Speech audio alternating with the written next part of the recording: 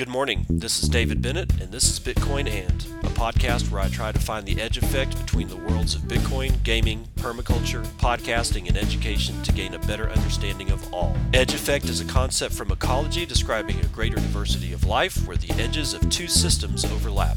While species from either system can be found at the edge, it is important to note there are species in the overlap that exist in neither system, and that is what I seek to uncover. So join me in discovering the variety of things being created as Bitcoin rubs up against other systems.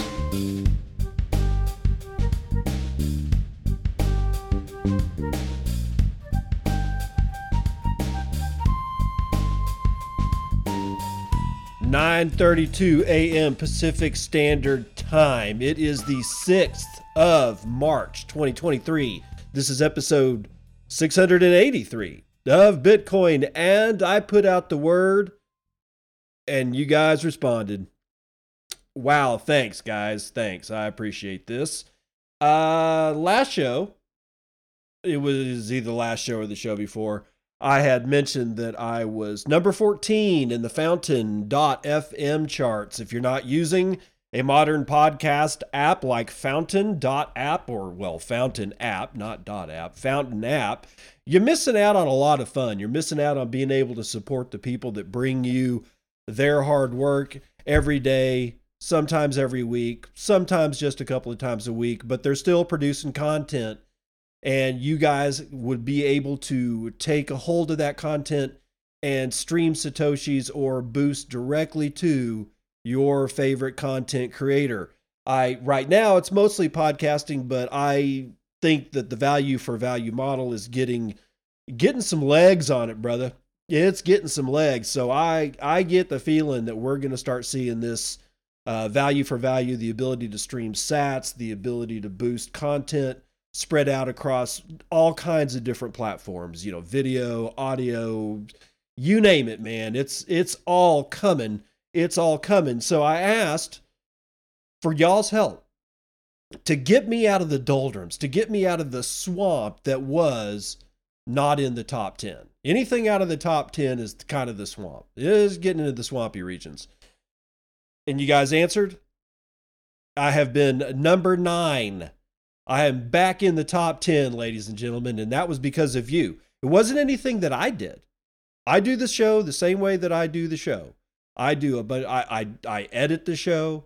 I record the show. I've got everything set up for the show. I don't have like anybody else helping me out with this show, right? I select the content. I read the content. I do all the editing. I do the mastering. I do the uploading. I make the show notes. It's like and the artwork for every single show is generally different. I don't like the thought of having the exact same logo for every single show because I don't know. I feel that it's important, so I do that too. So this is literally when somebody says, "Oh man, that's a one-man show," you're listening to it right now. So when I put out the word to get some help, and you guys answered and got me back into the top 10 on the charts, there was nothing I could do. I have no control over that. I can't select my chart space, right? I can do everything else. I can make the show and I can do all that stuff, but I can't do any of this. I can't chart myself. And you guys actually did that. I am now number 9. Ain't exactly the top spot, but I ain't outside of the top 10. So who am I beating? I'm beating bit by bit, bowl after bowl, living up in a down world, which is actually kind of surprising because living up in a down world is a fairly big one. Scott Horton Show, All Jupiter Broadcasting. Ooh, What Bitcoin Did. I'm even beating What Bitcoin Did. Who am I not beating? Rabbit Hole Recap, Linux Unplugged, Curry and the Keeper, Podcasting 2.0, Bitcoin Audible, given to you by Guy Swan, Citadel Dispatch, which is clearly, Matt Odell's other show. Rabbit Hole Recap is Marty Bent's show, and then he added Odell to it, I think within the same first year that he started doing Rabbit Hole Recap. I remember Rabbit Hole Recap back in the day when Marty Bent had at least done 2 montages. And if you have no idea what the hell I'm talking to, you got to go listen to the first episode of Rabbit Hole Recap. Actually at the time it was, well, it's still TFTC. It's still Tales from the Crypt. And then he added Matt Odell, and that became Rabbit Hole Recap, but it was under the TFTC banner. Go listen to the first episode. I think the first 3 episodes have montages in it of Tales from the Crypt to understand what a montage is. And it blew my mind. He hasn't done one since. He's threatened to do one. So y'all give him some ribbon and say, and if you like the montages, which I did, rib Marty into giving you another montage, because those were super cool. I also am not being I'm also not beating No Agenda, well, duh, of course, and Decentralization Total, un podcast de Cardano. Oh, for God's sakes, I'm being beat by a Cardano episode? Really? No, I wish I had never seen that. It doesn't matter. We got boostagrams, because this is how y'all made it happen. Bit Happens with 108 sats. That's Bit Happens 1331. And this is interesting. I love astronomy. The moon can be dated up to 300 million years older than the Earth. The moon's isotopic ratio suggests possible extrasolar origins. The sun is 108 Earths wide, 108 suns fit between the Earth and the sun, and 108 moons fit between the Earth and the moon. Out of the roughly 150 examples that we have in our solar system, no moon is greater than 5% mass of its host, planet, or moon. And our moon is 27% of the Earth's mass. Now, I haven't vetted any of this. I haven't. I'm going to go ahead and lay over my trust to Bit Happens 1331. If you're confused by what he said about the moon's isotropic ratio suggests possible extrasolar origins, what it means is that the moon somehow or another was not formed by the same dust cloud that formed the Earth, because that's how planets form, that it was a capture body, which means that the moon came in from somewhere else and got captured by the Earth's gravitational well and became firmly and permanently implanted into as our moon, but it wasn't actually from the same material. And he's giving evidence of that by saying that the isotropic or isotopic ratios are different from the material that makes up the moon versus the material that makes up the planet Earth. And an isotope is something like carbon-14. Carbon-12 is what we're normally dealing with. We have 12 protons and 12 neutrons inside the nucleus of a carbon. But if you bombard that shit and you make it slightly radioactive, you get an isotope called carbon-14. So and there's a whole bunch of different kinds of isotopes. And those ratios, this is what's called radiometric study. Like if you have like a soil sample from the Earth and it's like there's 10% carbon-14 in that soil sample. And you take that soil samples all over the planet, and you get let's say you get an average of 7%, and I have no idea if these numbers are correct. They're probably way off the ball. This is just for modeling purposes.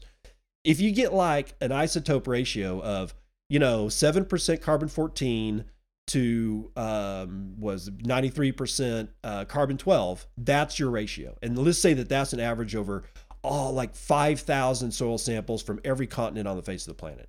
Now let's say that we have several soil samples from several different sites on the moon, but the carbon-12 to carbon-14 ratio is much higher or much lower, then that would suggest that the material that makes up the moon is not the same material that makes up the Earth. I find that fascinating. Again, I don't know if any of that is true.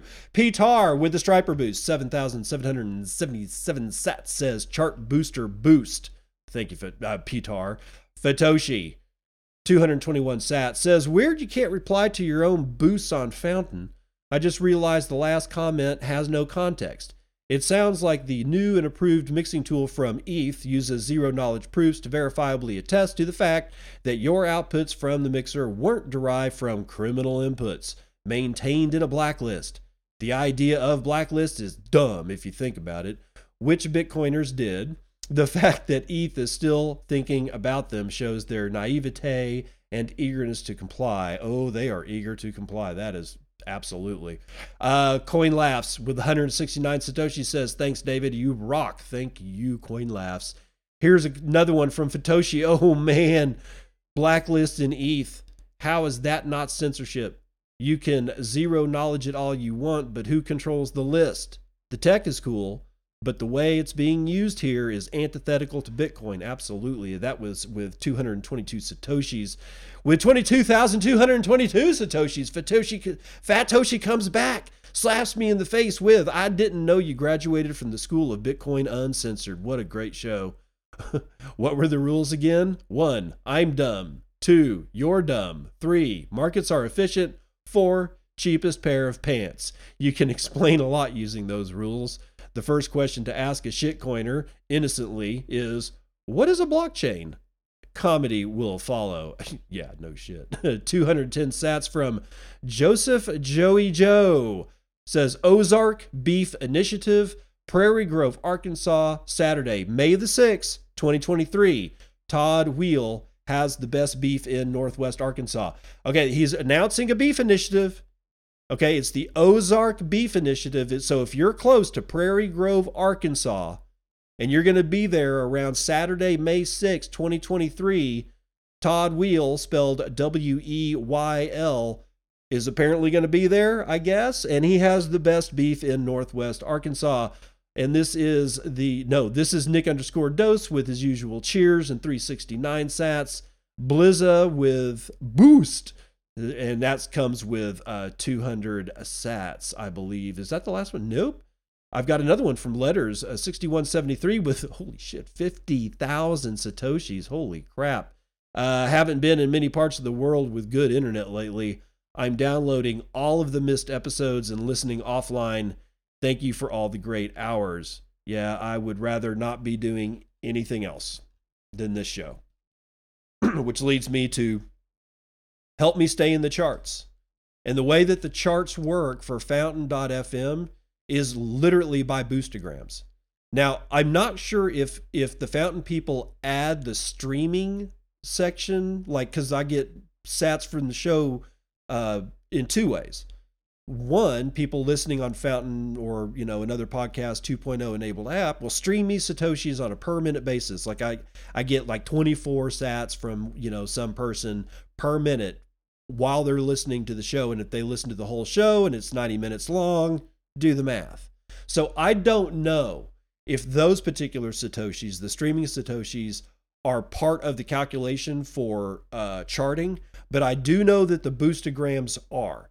So if you want to help me stay in the charts, and here's the thing, I don't want it to have to be just all on the shoulders of a few people, which means that you have a choice.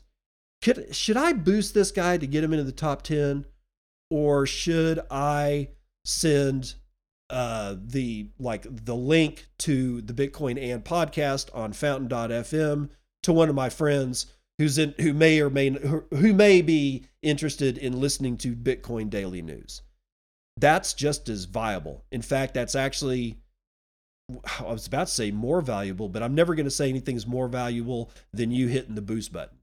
But if you can't do it, if something's weird, then consider spreading word of the show out so that other people can pick up the slack and stream Satoshis and do smaller boostograms. Because I would rather have 100,000 small boostograms than one huge, massive boost. It makes more sense to me that way. Now, you want to do some news? Let's start with Elon's favorite shitcoin, which he basically took a giant dump on. Dogecoin drops 10% on the week as Elon Musk turns his attention to artificial intelligence. I'm reading this because it needs to demonstrate the fickleness of billionaires that people look up to and hope and pray to like they're gods to boost their bags. Don't ever do that. Decrypt.co, Andrew Asmakov. The price of Dogecoin, bark, bark, is down another 1.7% over the day and almost 10% on the week, dropping to a 2-month low of 7.3 United States pennies, according to data from CoinGecko. The world's largest meme coin last traded at these levels on January the 8th amid the resurging crypto market, which essentially, or rather eventually, took Doge to 9.8 United States pennies at the beginning of February. Since then, it's been mostly pain for the asset, except for a short period in mid-February when Doge surged more than 10% in the course of 4 days on the back of Tesla CEO Elon Musk joking that he was talking to Rupert Murdoch about Dogecoin at the Super Bowl. Musk later posted a picture of a Shiba Inu dog posing at a desk at the Twitter headquarters. And he says Dogecoin, and that's the only thing that he says in his tweet, which was done February the 13th. Musk has been one of the more vocal supporters of Dogecoin, often influencing its price and with his tweets in the past. His February Dogecoin post had only a brief bullish impact on the coin as it slipped further down. Adding to the overall negative sentiment, Musk last Friday stunned his followers, saying he is now turning his attention to artificial intelligence. Quote, "I used to be in crypto, but now I got interested in AI," tweeted the billionaire, instantly crashing the price of Dogecoin. Here's another tweet. Quote, "I used to be in crypto, but now I got interested in AI." Oh, well, it's the same one, so whatever. Bad formatting. My bad for not catching that. In a separate development of events, Morgan Creek Capital Management Chief Investment Officer Mark Yusko launched a stinging attack on Dogecoin, saying that meme coins don't have any value. Quote, "The speculative nonsense like Dogecoin, why does it even exist? I mean, my mind hurts. And I said the bear market would be over when Doge is zero." Whoops. "And I want to stand by that, but I can't because stupid people are going to be stupid." Yes, exactly. Yusko ranted during a YouTube show with crypto analyst Scott Melker. Despite the latest slump, Dogecoin today, whatever, flip Polygon's down, nobody gives a shit. And that's the end of the article. Now, I know the promise of this show is that I don't hammer you guys to death with shitcoin news, because honestly, there's not a whole lot that's there, but there's something here because it speaks to the influence of a single person over a single entity. It doesn't have to be a shitcoin that Elon Musk or somebody else that has some kind of influence can boost or kill or move sideways just with a single tweet or whatever, right? And this has been more and more the case, and we started really seeing it coming up through into the 2017 bull cap, and then the subsequent, plunging price of Bitcoin. We saw influencers but they weren't like heads of companies, they weren't, heads of state, they weren't anything like that. They were just, people like BitBoy Crypto. I mean, come on, the insanity of that entire time. And we kind of thought there was potential that that kind of shit would dry up. No, it didn't. Which is why I now know I've known forever what Mark Yusko has now finally figured out. The price of Dogecoin is never going to zero. And since Dogecoin is your shitcoin indicator, none of these things are ever going to go to zero. They should. I mean, if anybody was, if there was enough people on the planet that was ethical, but there literally only needs to be 2 people trading a shitcoin that are completely unethical to have a price positive of 0 for any of this stuff, because they're trading it back and forth, and therefore the market smells some kind of price discovery. For all the people that are out there that are wasting their time, like Mark, who says, what do you say up here? He has an entire sentence about this. The speculative nonsense like Dogecoin, why does it even exist? I mean, my mind hurts. Yeah, well, I've been there for a long time, Mark. Welcome to the party, pal. I don't know what else to tell you. Don't trust these people. Don't trust influencers. Even if the influencer in question is all about Bitcoin, immediately don't trust them. If the influencer is all about some shit coin, hopefully you don't even listen to what they're saying, because you're not following shitcoinery. And I know I just followed shitcoinery, but there you go. Now, getting into, well, let's just do it. Tether used fake documents to open bank accounts, according to a report from the Wall Street Journal. All right, so I'm still hoping maybe that Wall Street Journal isn't completely captured, but they probably are. But maybe, just maybe, they have credible, intelligence that this is the case. Let's find out more. Matt DeSalvo, Decrypt.co. Tether's troubles continue. According to a Friday's WSJ report, companies backing the world's biggest stablecoin used fake documents and shell companies to help its parent company get into the banking system.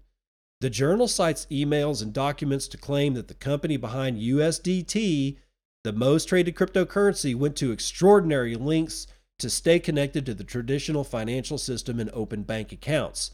Citing an email, the Wall Street Journal reported that one major Chinese trader tried to, quote, circumvent the banking system by providing fake sales invoices and contracts for each deposit and withdrawal, in quote. Stephen Moore, one of the owners of Tether Holdings Limited, admitted. Moore then decided to drop the backer, claiming it was just too risky, according to the WSJ. The Wall Street Journal also said it had seen documents showing that Tether used problematic third parties that used, quote, hundreds of millions of dollars of seized assets and connections to a designated terrorist organization, end quote. Pausing to say one word, FUD. Is it? I don't know. This is bad, though, and it doesn't have to be true. It just has to be, what is the perception and how far through the ecosystem does that perception carry? Continuing on, it added that the United States Justice Department is currently investigating Tether. I'm at the Plan B anniversary in Lugano, Switzerland, so much energy and people excited to talk about Bitcoin. While I was on stage, I heard some clown honks, pretty sure was WSJ. As always, a ton of information and inaccuracies. Poor guys. Must be difficult to be them, but need better media, says Paolo Ardoino. Yeah, of course he's going to say that. Why? Well, let's figure out. Tether said in a Friday statement that the WSJ report was wholly inaccurate, as well as misleading. Quote, Bitfinex and Tether have world-class compliance programs and adhere to applicable anti-money laundering, know your customer, and counter-terrorist financing legal requirements, the company added. Tether's business is minting UST, the third largest cryptocurrency after Bitcoin and shitcoin number one, with a market cap of $71 billion. USDT is the most traded digital asset. As a stablecoin, a cryptocurrency backed by a stable asset such as the US dollar, people use it to quickly enter and exit trades without using a traditional bank or fiat currency. Tether is particularly popular in markets where dollars are restricted or unavailable, and in DeFi, which seeks to disintermediate banks. Yeah, right. Stablecoins like USDT streamline the process of turning Bitcoin or any other cryptocurrency into dollars, euros, or yen on an exchange, but Tether has long been a controversial company.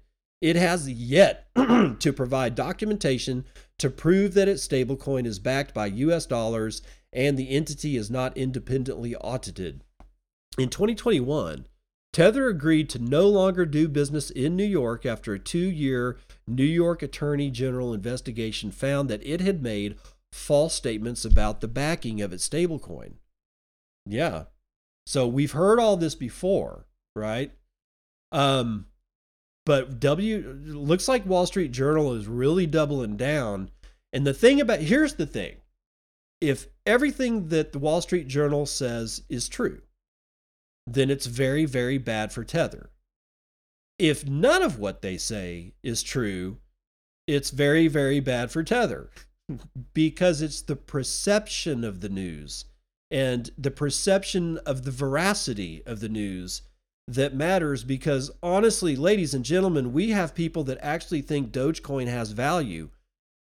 And some people think that Dogecoin no longer has value because some twit with $1 billion up his sleeve says he's not interested anymore.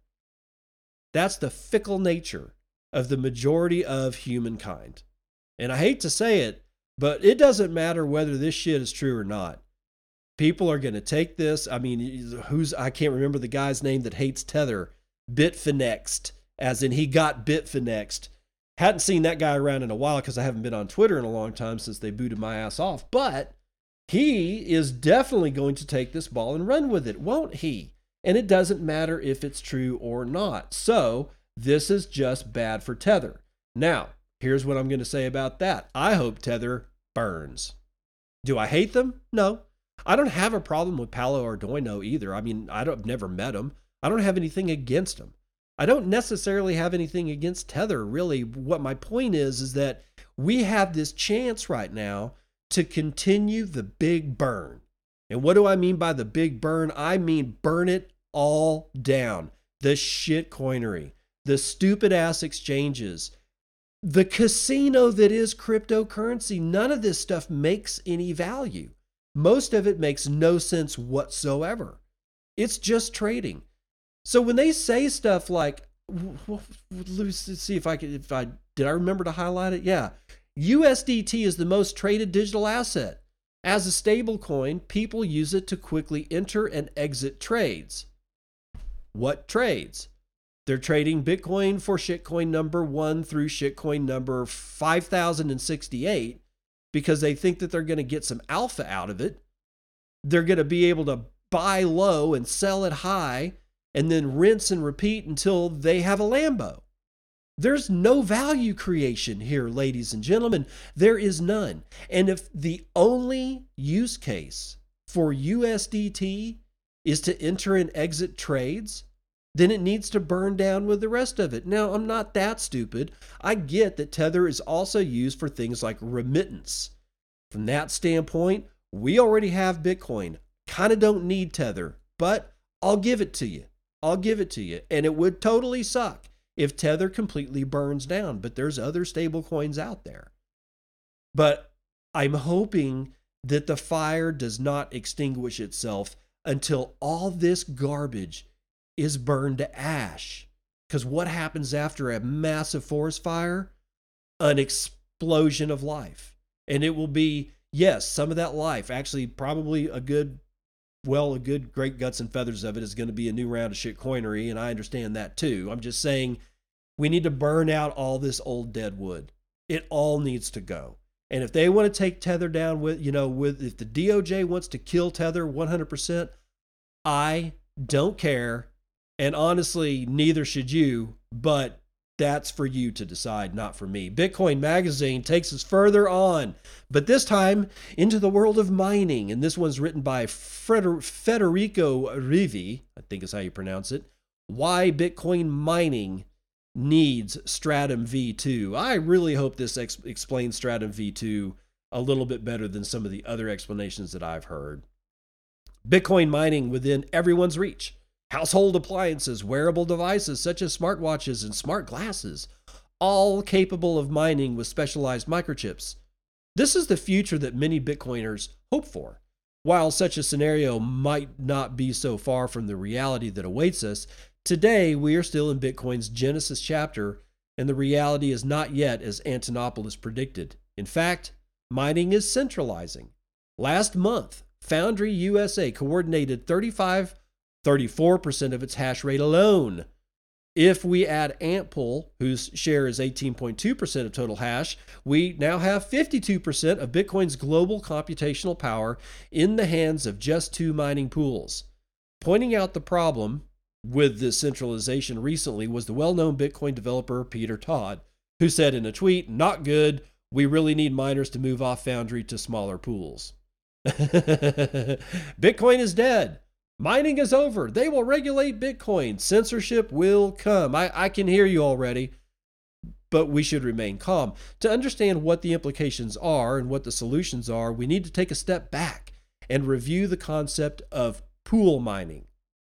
Would you rather receive $100,000 once every 5 years or $20,000 once per year? The answer to this question by most explains the emergence of mining pools. In the long run, the payout is the same. What changes is the frequency with which the payment is received. In a highly competitive environment like mining, this is crucial. It can determine the survival or bankruptcy of mining farms that, regardless of the change in the price of Bitcoin, have to keep the machines running by paying for electricity. as well as any loans taken out to purchase hardware or other expenses.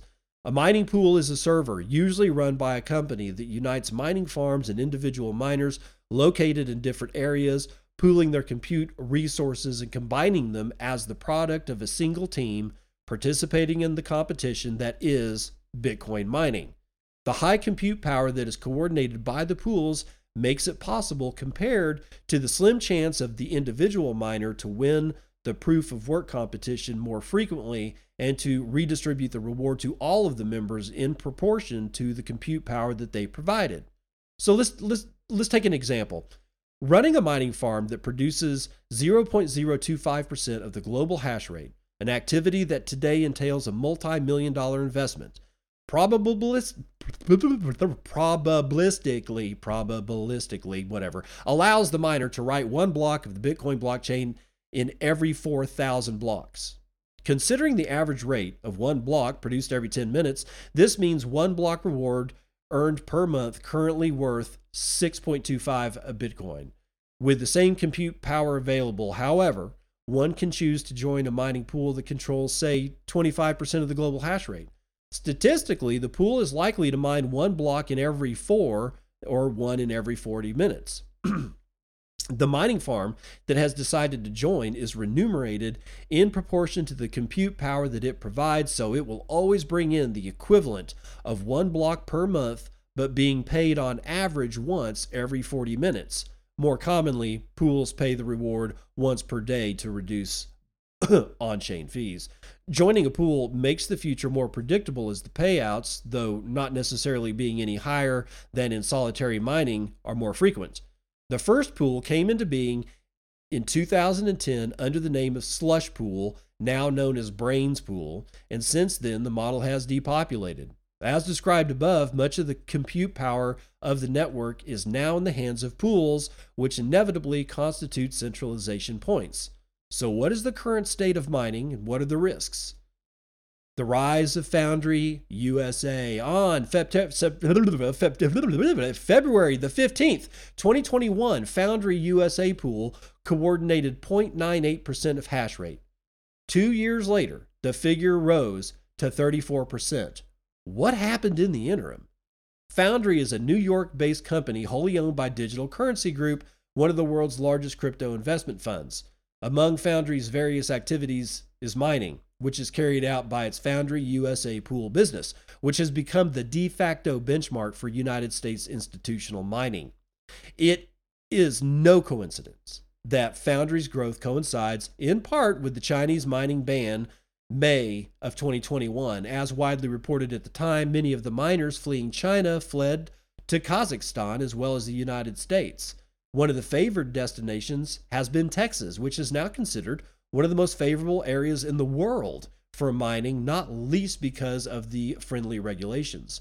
In a recent interview, Gabriel Vernetti, a mining researcher and Stratum V2 developer, told Bitcoin Magazine that most of the miners located in Texas are under Foundry's banner.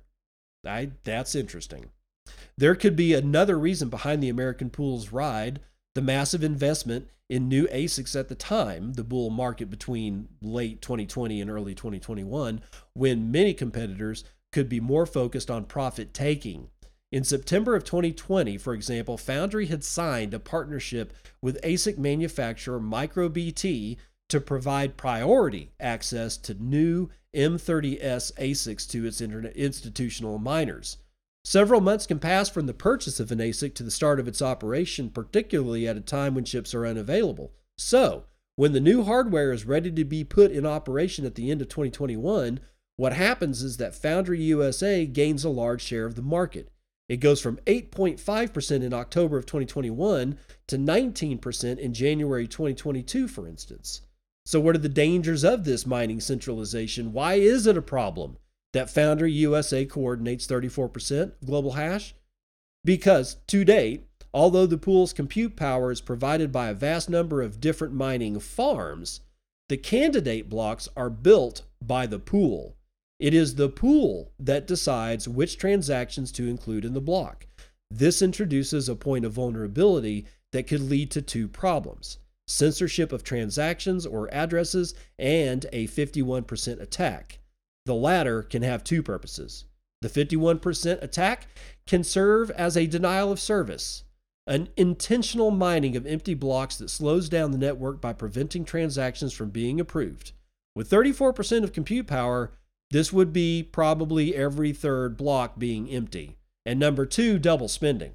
Cancellation of a transaction made by the attacker and placed in a recently approved block via a blockchain fork. The threat is made possible by the current protocol. That is used by miners and mining pools to communicate with each other, and that is Stratum v1. However, we know that the solution is, and its name is, Stratum v2. At the moment, Brainspool, Foundry USA itself, and a team of independent open source developers are working on it. The latter group includes Vernetti. Is there a possibility that, under a hypothetical United States obligation, Foundry USA could start censoring specific transactions? Quote, on a technical level, it could happen, said Vernetti, but for how long? The longer the censorship lasts, the more time miners have to realize this and start shifting their activity to other pools. This is because censoring implies the loss of commissions.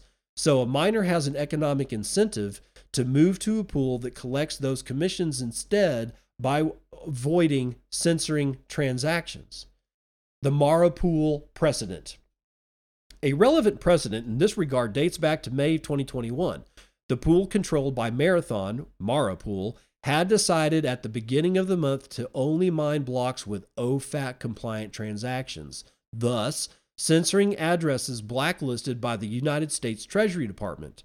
The uprising of the Bitcoin community and the fact that no other miner followed suit caused Mara Pool to turn around in less than a month. At the end of May, Marathon wrote in a press release that it would no longer filter transactions. The danger of censorship, therefore, seems to be minimal and, in any case, easily resolved in a short time. So how likely is a 51% attack led by Foundry USA instead? Quote, the moment a denial of service attack was launched, i.e. mining an empty block to slow down the transaction approval process, everything would be visible on the blockchain, Vernetti said.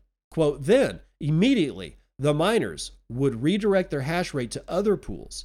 This is because with no transaction fees, each miner would receive less money for their work. The miners would have a direct incentive to provide the hash rate to another pool, an operation that takes only a minute. If Foundry USA started mining empty blocks, in my opinion, it would lose half of the hash rate it coordinates within 1 hour. Further quote, perhaps a 51% attack aimed at double spending is more worrying, he continued. On a technical level, one could attempt to double spend even with a lower hash rate, but again, what would the reason be? Because it is true that Foundry USA is seen as a U.S.-controlled institutional pool, but it's still a business. Its economic interest is to make the network work as well as possible. A double spend would undermine Bitcoin's status as an immutable network, and I imagine that it could cause its price to collapse almost immediately. The counter incentive would consist of perhaps $1 trillion paid by the United States to carry out such an attack, which of course I guess they could print. So the solution to this problem, Stratum v2, the risk of censorship and the risk of a 51% attack by mining pools will be eliminated once a new communication protocol between miners and pools is extensively used, Stratum v2. The protocol allows each individual miner to build its own candidate block, removing this power from the pool. The pool will therefore not be able to exclude blacklisted transactions from a block, nor will it be able to write empty blocks or attempt double spending transactions. The responsibility for writing the block is shifted from the hands of the pool to those of all of the miners. Stratum v2 is already implemented by Brainspool and is periodically tested by Foundry USA itself, but the vast majority of the hash rate is still coordinated by pools using Stratum v1. What are the incentives that will lead pools to adopt Stratum v2? What will lead them to voluntarily choose to lose control over block construction? Quote, the other two fundamental characteristics of the Stratum v2 protocol, security, and performance, answered Vernetti. Quote, security, unlike Stratum v2, unlike Stratum v1, Stratum v2 is an encrypted protocol. It does not allow the hash rate hijacking attacks that are possible today. In these attacks, the hacker gets in the way of communications between the miner and the mining pool, takes the proof of work that the miner produces, and pretends to be the author of those proofs, instructing the pool to send the reward to him. This can't happen with Stratum v2 because the communication is encrypted, and therefore the proof of work provided by the miner to the pool is not visible to outside observers. This is the first incentive. With such security, the pool can attract more miners than those that do not offer this guarantee. Performance. The communication between a miner and mining pool in Stratum v1 is human readable. It's in ASCII code, for God's sakes. In Stratum v2, on the other hand, communication is completely in binary. This small factor increases performance because the conversion time from human readable character to binary is saved, so more packets of information can be transmitted in a given time frame than in Stratum v2. This is important because being able to provide more proof of work can be decisive in winning the race to write the block. Improved performance is a competitive advantage. Okay, so I've been waiting on Stratum v2 for a long time to be widely implemented, and it is still not widely implemented. That's okay. Given what they were saying about at the very last, why would somebody move to Stratum v2? If for no other reason, it's for security and performance. Performance, I guarantee you, is going to beat security.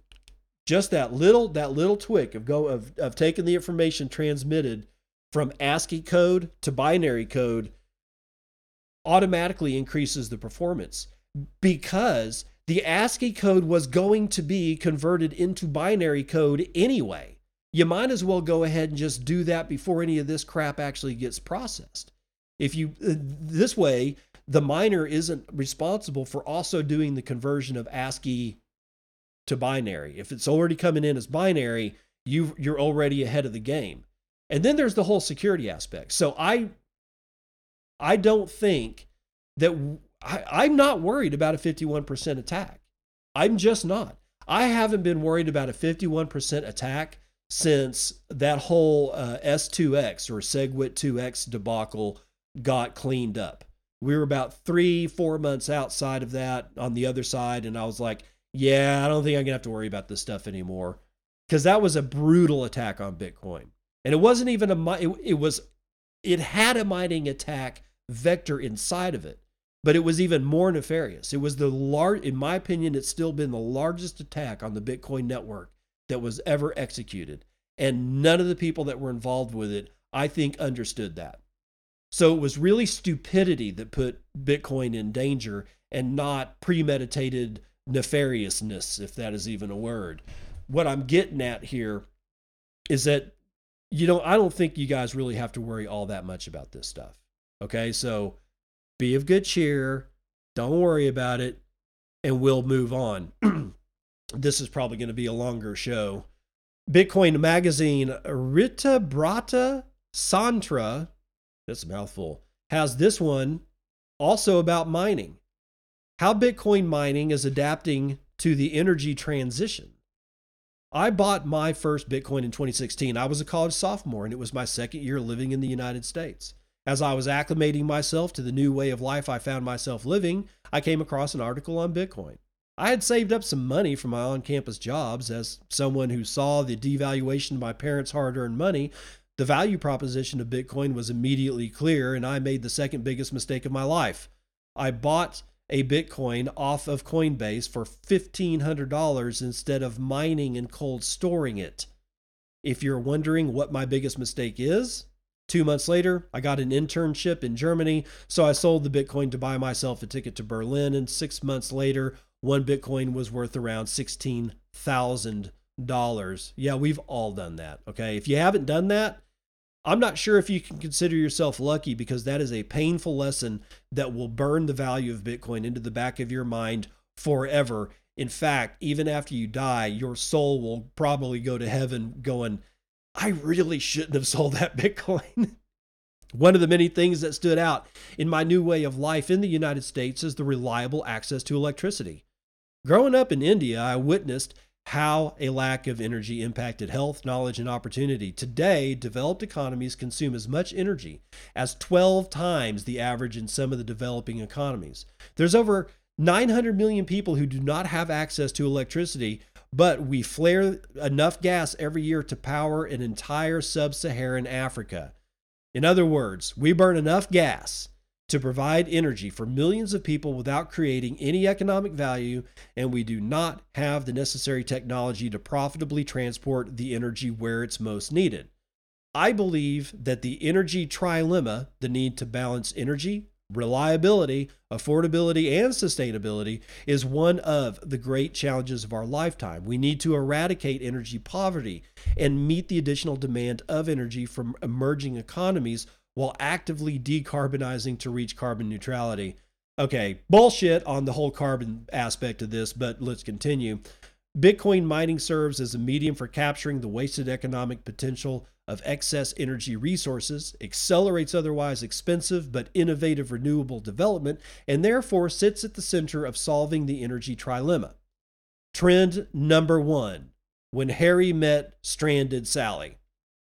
Innovative monetization of stranded or excess energy resources will create positive economic opportunities and drive Bitcoin mining's growth.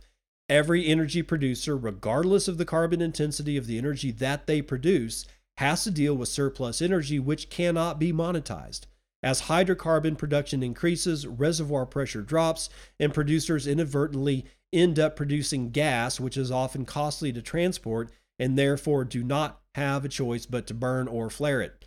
In fact, according to a recent article, the amount of gas flared globally is equivalent to Europe's total natural gas import from Russia before the sanctions imposed over its invasion of Ukraine. According to the IEA, we need to curb the gas flaring by over 90% to meet its net zero target by 2030. Well, who gives a shit about the IEA? I didn't fucking put them in power. Sorry. As shown in the figure below. Similarly, renewable generators would often have to curtail their energy production to match the demand from the grid, and in the absence of a battery, that often means wasting the energy. Many energy producers lacking capabilities in Bitcoin mining are partnering up with Bitcoin miners to efficiently monetize otherwise wasted or stranded energy in the absence of transmission infrastructure, like gas pipelines and stuff. Oil giant ExxonMobil has already started a pilot project with Crusoe Energy to mine Bitcoin. Similarly, renewable giant NextEra and Bitcoin miner Marathon run a joint facility in King Mountain, Texas. Perhaps the only thing better than a joint venture is a vertically integrated mining company. To minimize some of these uncertainties with the energy price and availability, we are observing Bitcoin mining companies who own their own energy production source, i.e., they produce and use their own energy by cutting out the middlemen. Examples range from companies owning natural gas, such as 360 Mining and Canary Mining, to hydropower like Bitfarms, to solar energy like Viable Mining, and many others. While there are previous instances of Bitcoin accelerating otherwise expensive firm renewable energy, such as OTEC development in the United States, we are more likely to see similar instances in countries with favorable Bitcoin mining policies. For example, El Salvador, which currently produces over 50% of its electricity from renewable energy, has huge geothermal energy potential as shown in the picture below. Currently, there is a huge push from the El Salvador government to develop these geothermal resources for sustainable Bitcoin mining. Trend number 2, software. It's eating the world, especially the mining world. The specialized optimization software category could be an attractive investment for investors hesitant about capital-intensive infrastructure companies. Bitcoin mining is a highly efficient capital allocation mechanism and as close as it gets to the invisible hand of the free market. In the past year, several Bitcoin mining companies such as Core Scientific, Celsius, Compute North, and Butterfly Labs declared bankruptcy. while a couple of others like Argo Blockchain and Iris Energy were on the verge. The price of energy and being able to efficiently capitalize on the energy demand of the grid have a huge effect on the operational profit margin of a Bitcoin mining company. This problem creates a need for energy optimization and efficient usage. I have created a separate category in my market map for companies which solve these optimization problems for Bitcoin miners. Additionally, some mining as a service company like Lancium offer a bundled software solution to manage compute mining operations as well as optimize energy usage. But building the infrastructure for Bitcoin mining is a major investment and involves risk due to the volatility of the price of Bitcoin and the cost of energy needed. To de-risk these investments by diversifying their offerings, many mining as a service companies are building data centers for low latency computing. With the astronomical rise of cloud computing, the demand for latency agnostic compute has significantly increased in the past decade and is projected to increase by another 10% year over year until the year 2030. Mining as a service companies are well positioned to build data centers as this resonates with their existing capabilities of building efficient compute infrastructure solutions, thereby significantly increasing their total addressable market. Trend number 3, the Swiss Army knife of decarbonization. Pausing to warn everybody, I do not believe that carbon is bad, because if it was, God would probably have picked silicon to make life out of. Guess what? Carbon is the most valuable of all the elements on the periodic table. Prove me wrong. With its tetravalent ability, which means it has 4 bonding sites. One carbon can bond to 4 different things, right? You've got a Lego set. You have an infinite amount of chemistries that can be produced. And you need that. Otherwise, fungus doesn't work, humans don't work, cows don't work, bacteria, nothing that even remotely resembles life on this planet would work. Do you understand me? Carbon is critical for the life cycle of this planet. So I don't get into, and I certainly don't buy into, the hysteria of carbon. So when I groan over the next few sentences, please understand that that is why, just like a Swiss Army knife, Bitcoin mining incentivized energy efficient decarbonization in many ways. Repurposing coal refuses and sustainably combusting them, utilizing natural resources to preserve key wildlife habitats, capturing methane from landfills, and using that energy to mine Bitcoin creates positive economic value for the society. In fact, there are over 120,000 orphaned wells in the United States alone, which emit methane equivalent to producing 7 million to 20 million metric tons of CO2 per year and threaten lives in surrounding communities.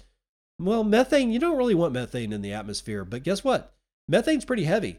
It doesn't really kind of get into the atmosphere, but I'm sure somebody's going to yell at me for saying that. Assuming an average cost of $100,000 to plug such a well, and that only 10,000 or 10% of such wells would be suitable for repurposing using Bitcoin mining, that's $1.2 billion of market. Bitcoin mining uses electrical energy and is therefore as clean as the source of the electricity. I'm glad she said it that way. However, as we integrate more intermittent renewables to the grid, the need to balance the grid increases, which could be addressed by a flexible load like Bitcoin mining and data centers in certain locations. The electrical energy used in Bitcoin mining is converted to heat. Just like the energy producers trying to monetize their excess energy with Bitcoin mining, Bitcoin miners can monetize the wasted heat by capturing and repurposing it. Here's a great example of how Bitcoin mining can incentivize waste heat recovery. In creating my market map, I have seen companies repurposing heat from Bitcoin for agricultural purposes, such as greenhouse chambers to grow tulips, distill whiskey, or for heating homes.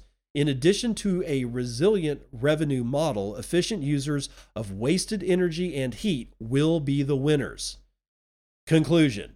Due to the decentralized nature and the low barrier to entry, creative destruction is built into Bitcoin mining by design, Bitcoin miners who constantly innovate to improve operational and energy efficiency will thrive in the industry. This is okay. I said she. I'm sorry. This is a he. I don't mind the fact that I'm using a pronoun to denote that this is a man. It's a man, baby. Now let's go up here. Back up to trend 2. Software is eating the mining world. What did I have?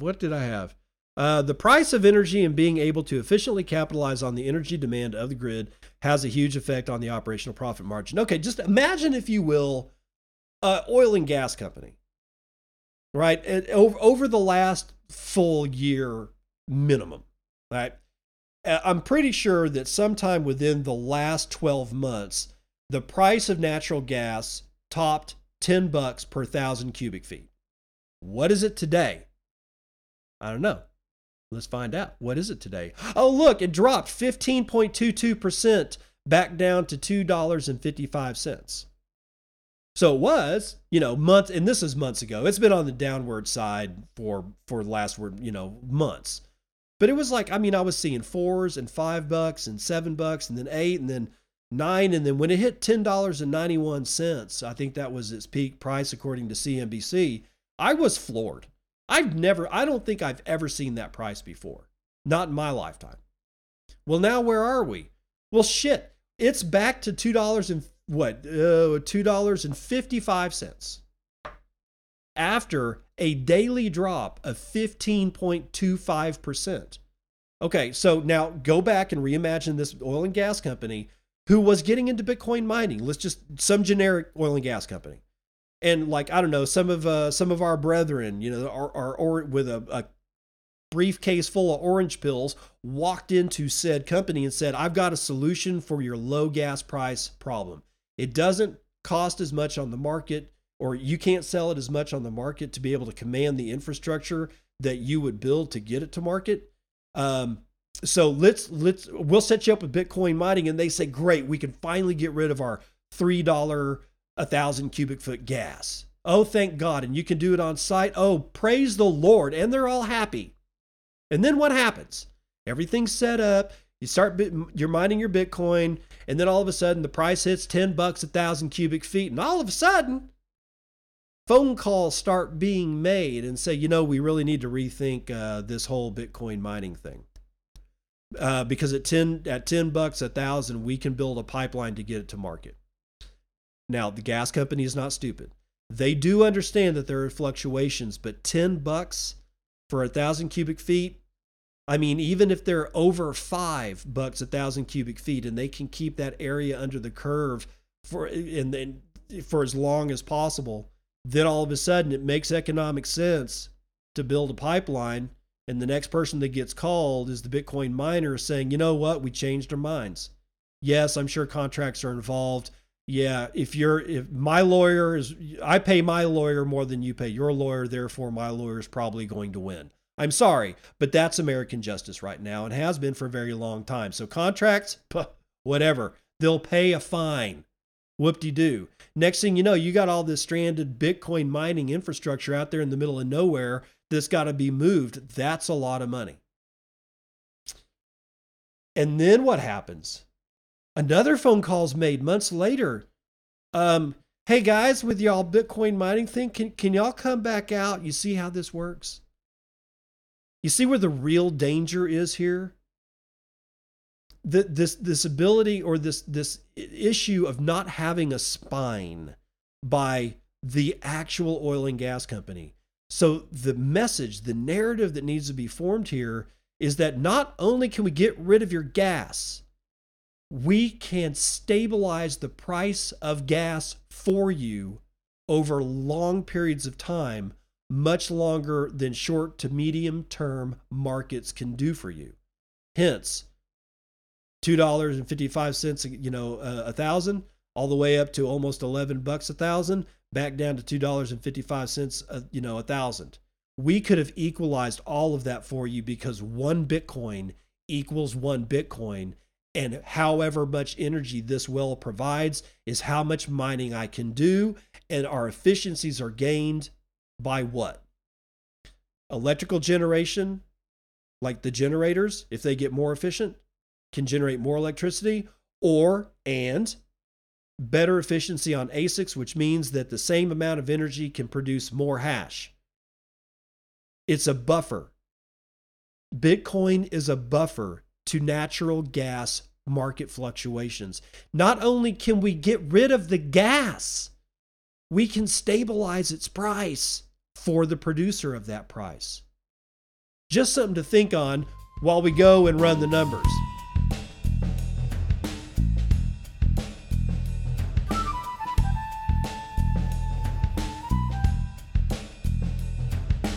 CNBC futures and commodities. We got West Texas Intermediate up 0.68%, just over $80 to $80.22 per barrel. Brent North Sea is up 0.15%, but it's at $85.96 a barrel. The aforementioned natural gas is down at this point 14.66% to $2.56 per thousand cubic feet. Gasoline up 0.85% to $2.77 a gallon. Gold and all of the shiny metal rocks are basically down except for copper, who's the only winner. It's up a third.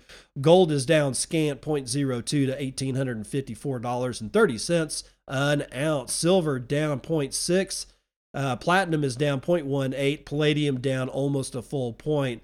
Ag is mixed, with the biggest loser today, rough rice, 2.19% to the downside, followed by wheat, 1.55% to the downside. Biggest winner is coffee, 1 1/3 to the upside. We've got the Dow 0.2% to the upside. We've got S&P 0.4% up, NASDAQ 0.76% up, but S&P Mini, dragging ass, 1% to the downside. I got real money chilling out at $22,491. That is after 306,000 BTC have been sent around the horn in the last 24 hours, with an average transaction value of 1.02 BTC and a median transaction value that is, holy smokes, really low. 0.82 BTC, or $185. Block times are high, 10 minutes and 22 seconds. With a loss of 5% in hash rate, we are at 323.93 exahashes per second. A scant 0.14 BTC taken in fees on a per block basis, and almost 20 BTC taken in fees overall in the last 24-hour period. And as earlier denoted, your shitcoin indicator is Dogecoin, 7.5% or 7.5 United States pennies.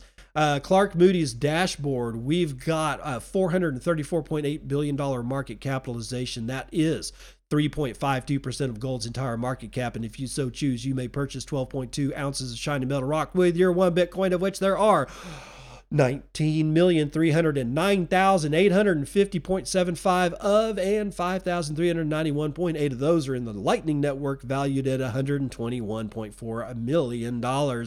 Being run over 16,259 Lightning Network nodes, sporting 76,122 public payment channels, and 67.9% of all that's being run over Tor. There are 34,968 transactions waiting on 46 blocks to clear.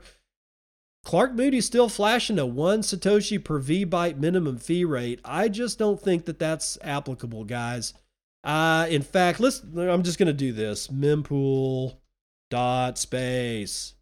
Mempool.space.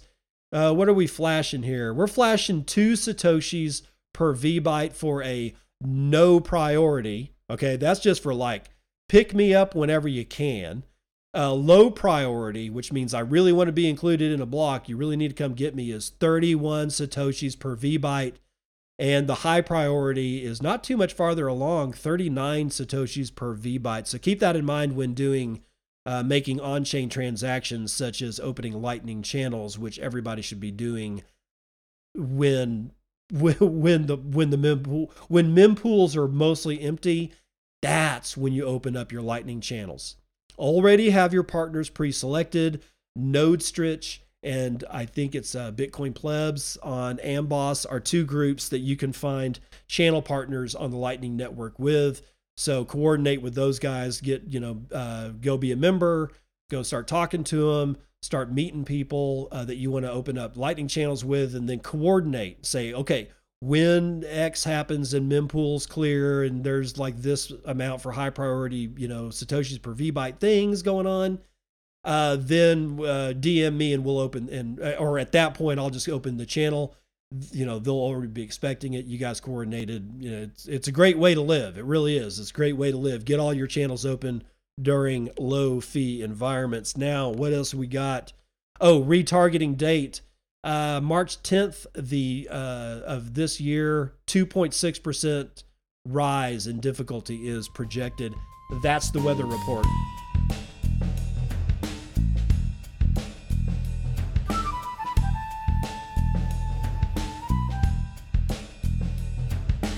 Welcome to part 2 of the news that you can use. TeraWulf starts a nuclear-powered Bitcoin mining operation with nearly 8,000 rigs at Nautilus facility.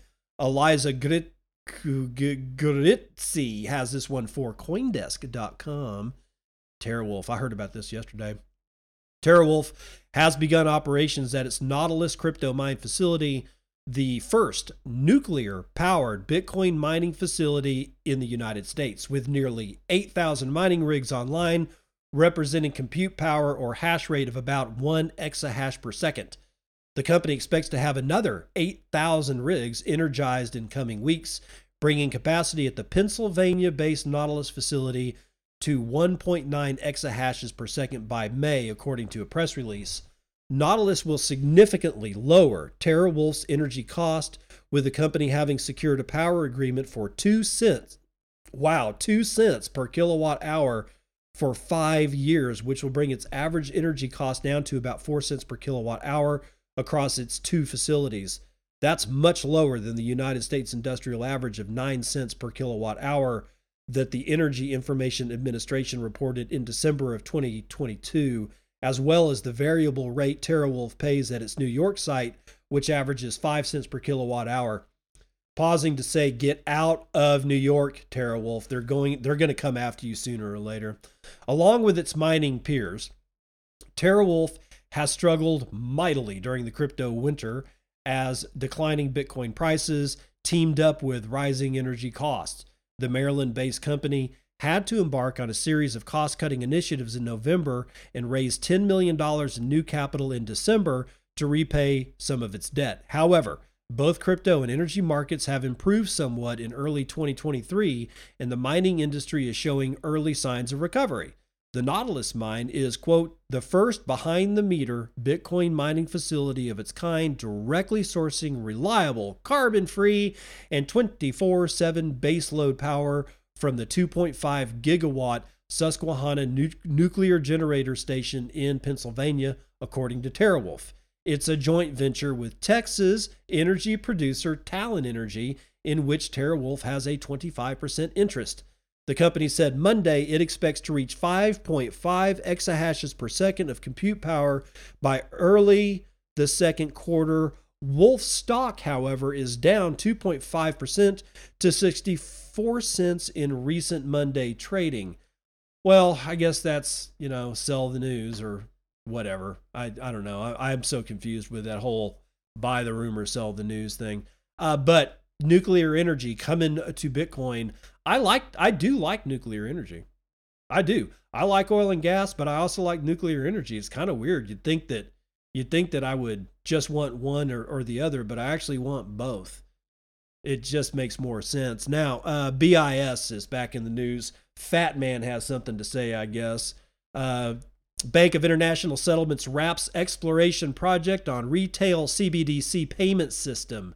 Oh, yay. Turner Wright, Cointelegraph. The Bank for International Settlements, or BIS, has reported it has concluded a project exploring international retail and remittance payments use cases for central bank digital currencies, or CBDCs, with the Central Bank of Israel, Norway, and Sweden. In a March 6 report, the BIS said that it had finished the project Icebreaker, an initiative involving the bank's innovation hub Nordic Center, testing key functions and the technological feasibility of interlinking domestic CBD systems through the Central Bank of Norway, the Bank of Israel, and Sveriges Riksbank, according to the report. The BIS concluded that a hub and spoke model between domestic payment systems could reduce settlement and counterparty risk by using coordinated payments in central bank money and complete cross-border transactions within seconds. Without a hub and spoke approach, each retail, CBDC, or RBDC systems would need to make individual specific network and infrastructure configurations to communicate with other RCBDC systems, said the report. Quote, communication between these RCBDC systems may not be standardized via a common interface and would instead be a bespoke integration between each pair of RCBDC systems. What could possibly frickin' go wrong? This would be not only complex to support and maintain, but could also introduce cybersecurity risks. So, of course, quote, the BIS Innovation Hub Nordic Center and the Central Bank of Israel, Norway, and Sweden have concluded Project Icebreaker, and that is BIS's actual tweet, and I don't know if they've got ratioed on it or not. Everybody should ratio all of BIS and all of Greenpeace stuff when they talk about anything about Bitcoin. So anyway, the report could provide the groundwork for a cross-border payment system should the Central Bank of Israel, Norway, and Sweden move forward with issuing a digital shekel, digital krone and digital krona, respectively. In October of 2022, the bank reported that a CBDC pilot involving the Central Bank of Hong Kong, Thailand, and China and the United Arab Emirates was successful after a month-long test facilitating $22 million worth of cross-border transactions. In 2020, the Central Bank of the Bahamas became the first in the world to make a CBDC called the Sand Dollar available to all residents of the island nation. Other countries have been moving forward on large-scale trials of digital currency, including China. The nation's central bank reportedly distributed millions of digital yuan over the Lunar New Year holidays. Yeah, I wonder how the Sand Dollar's doing. If anybody out there wants to give me a boostagram and, do the background work and see how the Sand Dollar's doing. This is all crap. It's all crap. The BIS, the IMF, the World Economic Forum, the Federal Reserve, Bank of China, European Central Bank, it's a cabal. It just is. And, you're just being tinfoil hatter. I think we're well past throwing derogatory statements at people who say that all of these entities work together and basically just screw everybody in the world that is not in their little club. I think we're well past that, ladies and gentlemen. So where does Bitcoin come in on all this?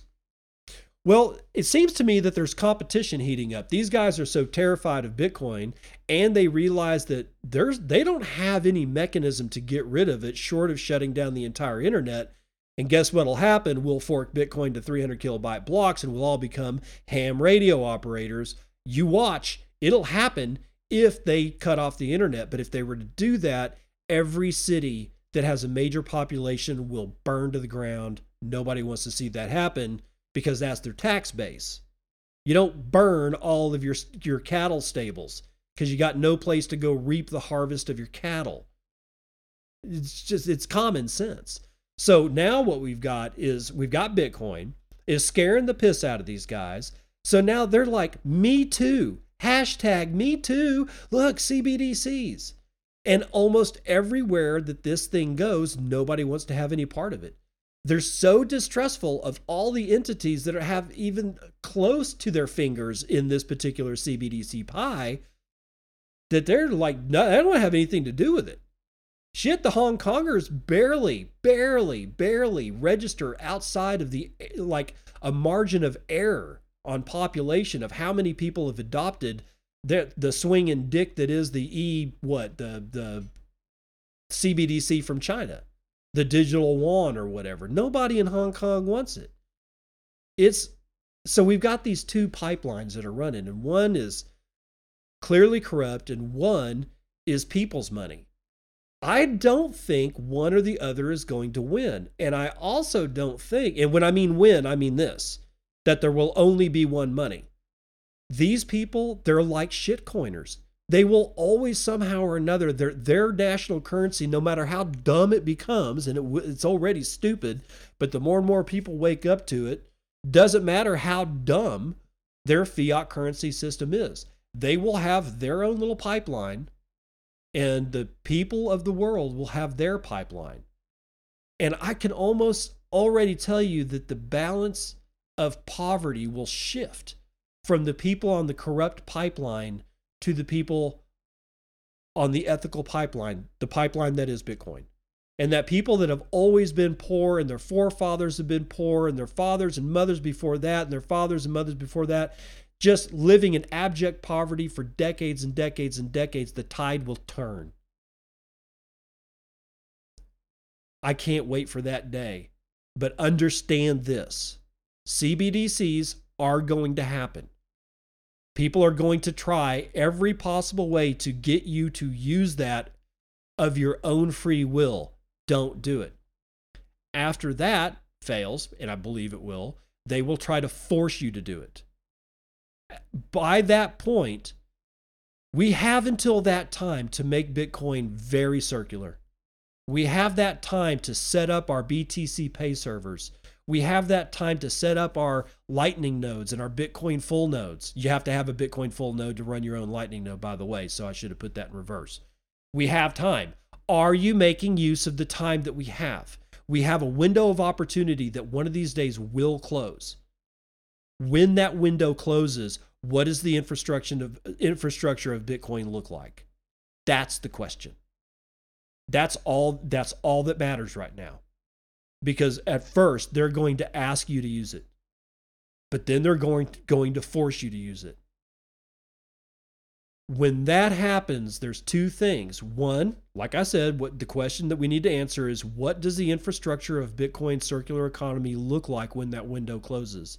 And two, I hate to say it, but what will ensue when major governments across the world force hundreds of millions of people to use their CBDC, and we know what they'll do with it? You will only be able to be a retailer if you're green. And if you're not, then the money that your customers want to give you will not be accepted by you, and you won't have a choice about it. If you think that won't happen, you're wrong. You're just wrong. And it's okay to be wrong. I'm wrong a lot. I'm not wrong about this. That will happen. Remember Christine Lagarde and what she said. If humans have an escape hatch, they will use it.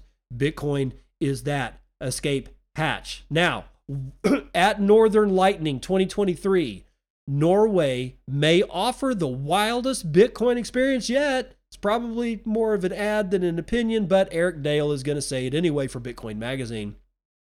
Scandinavia may not be the first region that comes to mind when you think of Bitcoin, but tiny Norway has become the biggest Bitcoin mining hub in Europe. With less than 0.07% of the world's population, the Norwegians churn out 3% of Bitcoin's global hash rate, mostly thanks to cheap, stranded, and renewable hydropower up in the north. And now, Norway is hosting the world's most Bitcoin experience. That's actually what they're calling it. They're calling it the most Bitcoin experience. Northern Lightning 2023 is the name of the conference. Northern Lightning 2023 will take place in Bergen. I don't know how to pronounce it. Norway from March 17th to March 19th. Guys, that's coming up pretty quick. You got about 10 days to get your tickets. Let's see. And the Norwegians are going all out. Everything has been designed for and by Bitcoiners, from the keynotes to the food to the parties to the merch. And merch will be limited to 21 numbered copies, of course. And I don't know what that means because they don't say what the merch is. Is it 21 million or 21 t-shirts? Whatever. Oh, well. Our vision is to create an annual intimate experience, bringing Bitcoin to a new Nordic city every year until hyper-Bitcoinization is achieved and beyond. Nice. This first edition will be a 3-day Bitcoin conference in a historical setting among the dramatic scenery and wooden harbors of Bergen, headlined by the greatest minds in Bitcoin, with the opportunity to orange pill hundreds of no-coiners at a massive party running on the Lightning Network. Hodl to not, Knut Svanholm and Peter Todd are just some of the great Bitcoiners who will be joining, covering topics like monetary liberation, Bitcoin adoption, and Lightning innovation. Focused on bringing Bitcoiners together and creating deep connections with minimal stage staring, whatever that means, Northern Lightning also wants to provide the purest signal anywhere. Even the DJs are Bitcoiners, y'all. A rave? Even the DJs? Well, yes. The highlight of Northern Lightning will be one of the largest AFK Bitcoin onboarding events in the world, an all-night rave with hundreds of no-coiners set to all use Lightning. Headlined by Norway's leading electronic artists, including Karolininsky, Matiago, Kleisternick, Thompson. Dude, there is no way I can pronounce these names. I'm assuming they all rock. They are set. The whole thing is set to be a unique orange pilling opportunity. A lineup this good would fill any venue. So what happens when 400 thirsty no-coiners meet 200 Bitcoiners and they all need to use Lightning to buy a beer? Oh, I see where this is going. With the goal of creating an unforgettable real-world experience for Bitcoin for everyone, every year, a rave running on Lightning is a perfect start. Party goers will have the opportunity to use Lightning when buying drinks, renting towels, or buying merch, and even buying Bitcoin for cash peer-to-peer when onboarding. It's all designed to offer a little less conversation, a little more Bitcoin action, and for the venue, Smedjevrift is Bergen's oldest ship wharf, recently converted into a nightclub opening directly onto the fjord, which will offer free welcome drinks as well as a sauna and an all-night barbecue. God, I wish I could go to this. Talk of raves may not appeal to the more family-oriented, but Northern Lightning 2023 has got you and your little ones covered too. My own daughter, Lykushka, who is 9, is organizing the Kids Corner and Workshop, which is a space to educate young minds about Bitcoin while having lots of fun. I love when my kids make friends with other Bitcoiners' kids. They're usually brilliant too. Whether the event will make them think mommy and daddy are more or less nuts remains to be seen, but they will be welcomed every day until 10 p.m. at Northern Lightning, and it's almost sold out. Northern Lightning is less than 2 weeks away, and passes are selling out fast. The main conference pass, including access to keynotes, workshops, dinners, meetups, and parties, will sell out this weekend. That means that we're already done with that. After that, only limited passes will be available, but the limited passes are pretty awesome too, and you're not going to want to miss out. Bitcoin Magazine is sending a crew to cover Northern Lightning 2023. Join us in Bergen, however you pronounce it. Oh, I wish I could go. But think about it this way. Given the numbers that they said, it looks like it's going to be like this. It's going to be a party, and there's going to be twice as many no-coiners as there are Bitcoiners, which means the Bitcoiners are going to be leveraged on to teach all the no-coiners how to buy drinks and merchandise and towels. And I guess the merchandise may include, like, I don't know, all these bands, t-shirts and CDs and shit.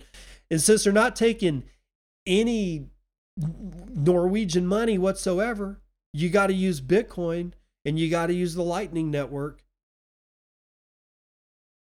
Think about that collision. That kind of reminds me of Kerrville in the first beef initiative thing that we did, where when I went, I was one of the Bitcoiners and we were smashed together with a whole bunch of no coiners and ranchers, and next thing you know, we were all great friends. And we were just as interested in ranching as they were in Bitcoin, and it started a whole thing. I think if you're anywhere close to this thing, you got to go. If you're, for whatever reason, listening to me up there in the Great White North, which is actually Canada, but I don't know what you guys call it up there around Norway. But if you're up there and you can get to this thing and you're a Bitcoiner and you can get a ticket, you need to go. I'm just saying, this thing looks like it's going to be off the freaking hook. Is that it for today? You know what? We need to make it that it for today. So that's going to do it for the morning roundup.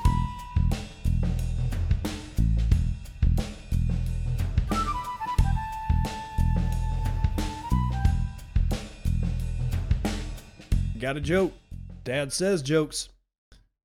Tesla founder Elon Musk is originally from South Africa, which is strange. You'd think he was from Madagascar.